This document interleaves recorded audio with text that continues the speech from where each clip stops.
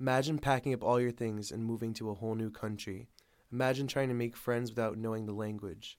Imagine doing this alone, before you're old enough to drink. 3 SUNY New Paltz students moved to America.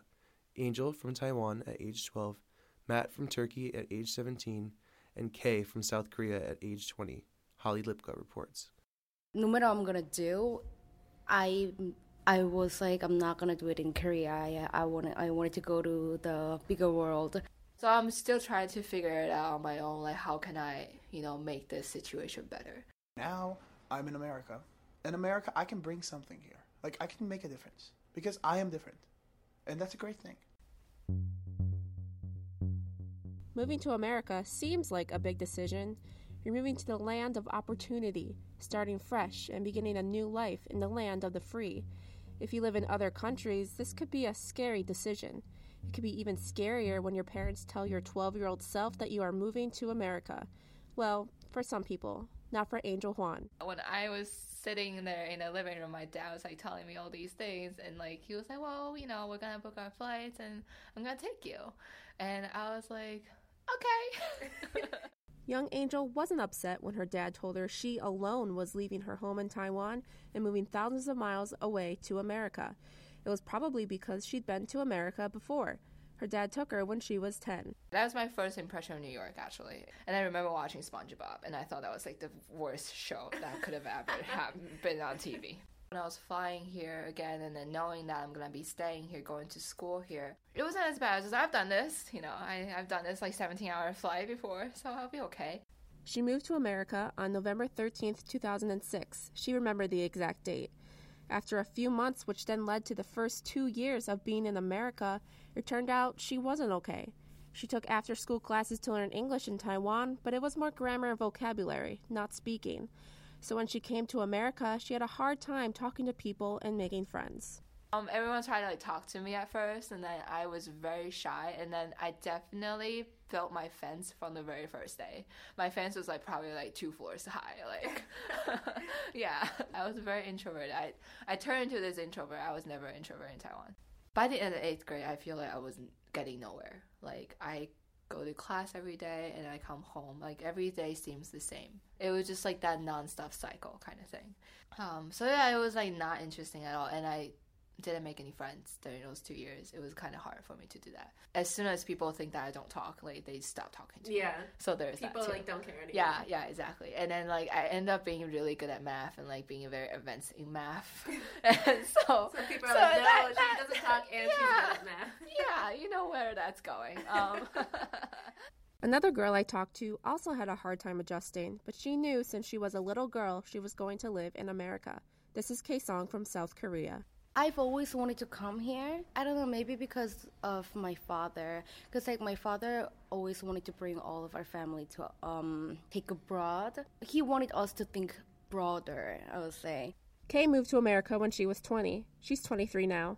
She first moved to California and lived there for 2 years. And like Angel, one of her hardest adjustments was speaking English. Language was hard. And I think when it comes to learning foreign language, it's not at a certain point, it's not about language, but it's about culture. Kay didn't struggle making friends, but her friends didn't turn out to be friendly at all. I was living around Los Angeles, and Los Angeles has lots of Asians. And you know how when it comes to American Asians, they kind of take advantage of newcomers. I don't really understand that. Can you explain? The people, especially Korean people who's been living here for more than 10 years, 20 years, they know that newcomers, like me, newbies, they just don't know stuff. They don't know how to do stuff. So they approach to us very friendly. Hey, I'm Korean too. And they end up taking advantage of us. They didn't do that financially for me because I didn't have anything. I'm a student, but there are a lot of people who's doing fraud. They will tell lie about me, and they will say some stupid things about me. Is it a power thing? To feel like they're better than you? Or why do you think they do that? I don't understand why they have to do that. Maybe power thing. Maybe they just want to crush others to feel better. Kay knew she wanted to go to a good theater school in New York, which then led her to SUNY New Paltz and away from her manipulating friends. She majors in theater like another guy I talked to who moved to America. His name is Kazim Metahan Ayasayodu, but people call him Matt. He's not your average guy. He's funny and nice, but also one of the great-grandsons of one of the 5 founding fathers of Turkey. I talked with Matt in his dorm room over Turkish food that he bought. Yeah. So explain what this food is, just so I know. Sure. These are meat. This is salmon from Stop and Shop. So that's the most Turkish food we got in here. Sorry. This is... Matt learned English through his adolescent schooling. Sometimes, though, school wasn't enjoyable for him, being sort of famous in his community in Istanbul. I was in school, and just imagine, you're in a history class, and your grandfather is the topic. And if they say something wrong, I literally raise my hand and be like, no! As a child, he would attend important meetings and even go to horse shows with his family. It's just so interesting to grow up in an environment like that, going to a horseback riding competition and standing in the balcony somewhere and everybody is drinking tea like this. Matt pretended to bring a cup of tea to his mouth, pinky in the air. You're a kid. I was running around crashing some glass walls and making some waiter fell down, that's kind of my life at that time. I asked Matt if he moved to America because he was well known, but it wasn't that at all. I like to travel. I like to see different cultures. And I don't believe traveling is not only for a week. Because you come, you see Times Square, eat some yogurt in somewhere, and then say, oh, I've been to New York. That's not real. I like to see different lifestyles. I like to see an American college student lifestyle, an American actor lifestyle. Angel also loves traveling. Her mom is a travel enthusiast and would take her and her siblings on long vacations once a year, like to France or Japan. From traveling so much, Angel noticed she had something different than her siblings that led to her moving to America. And then growing up, I kind of always knew that, it was just I'm a little bit different when we go travel. I always had this blue passport, and with my siblings, they have the green one, the Taiwanese one.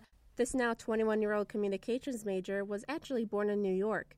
Her parents lived there for a couple of months, but decided to move back to Taiwan when Angel was less than a year old. So when she saw New York with her dad when she was 10, it was basically her first time seeing America. Her parents always wanted her to move back to America since she had that opportunity, being a born citizen. My parents always kind of had this responsibility, thinking that this one is gonna go back to U.S. one day probably. Just you, not your other family. Not really, because they think about born rights and all that kind of stuff. Mm-hmm. Why wouldn't I kind of thing. What Angel didn't realize was how moving to America would affect her relationship with her family. When I left when I was 12, my brother was so young, and he kind of grew up without me. So, just think about how, he was 9, and now he's 17. He definitely started to, become jealous of the fact that I'm, studying abroad in his view. Yeah, he definitely has some sort of jealousy in him. And then he turns that into, hate. I'm kind of just, helpless in a way. There's nothing I could have done. So I'm still trying to figure it out on my own, how can I, make this situation better. Matt is an only child, so he doesn't know what it's like to leave a sibling behind, but he does know what it's like to leave his other family members behind. This becomes tough when 4 members of his family passed away in Turkey while being in America. But he was positive, saying this gives him more reason to follow what they believed, to be a good person. My father passed away. My aunt passed away. I leave the country in 24 hours. Have you ever planned a trip in 24 hours? For 48 hours in 3 continents left? And then come back. If I think about other people, I would be living in Turkey right now, to be with my mother. But that's not what my father wanted. My father wanted me to be a good person. And I can be a good person in anywhere. He also learned that being a good person is an important aspect of his life from an encounter in Jamaica, Queens. I got lost in Jamaica, Queens, without any cash. It was Thanksgiving, everywhere was closed. And one woman came from that specific region and turned to me and said, "Hey, my child, what is wrong with you?" I said, "I lost. I need a train ticket." She gave me $20 and she left. That second you understand, doing something good is not a trade.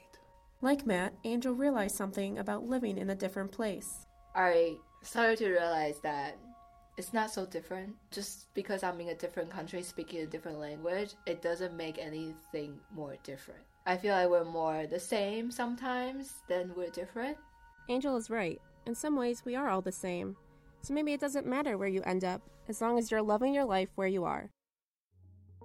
Thank you all for listening. Music for this episode is written by Kai Engel and Chris Sabrinsky. And I'm Holly Lipka, and this is This New Paltz Life.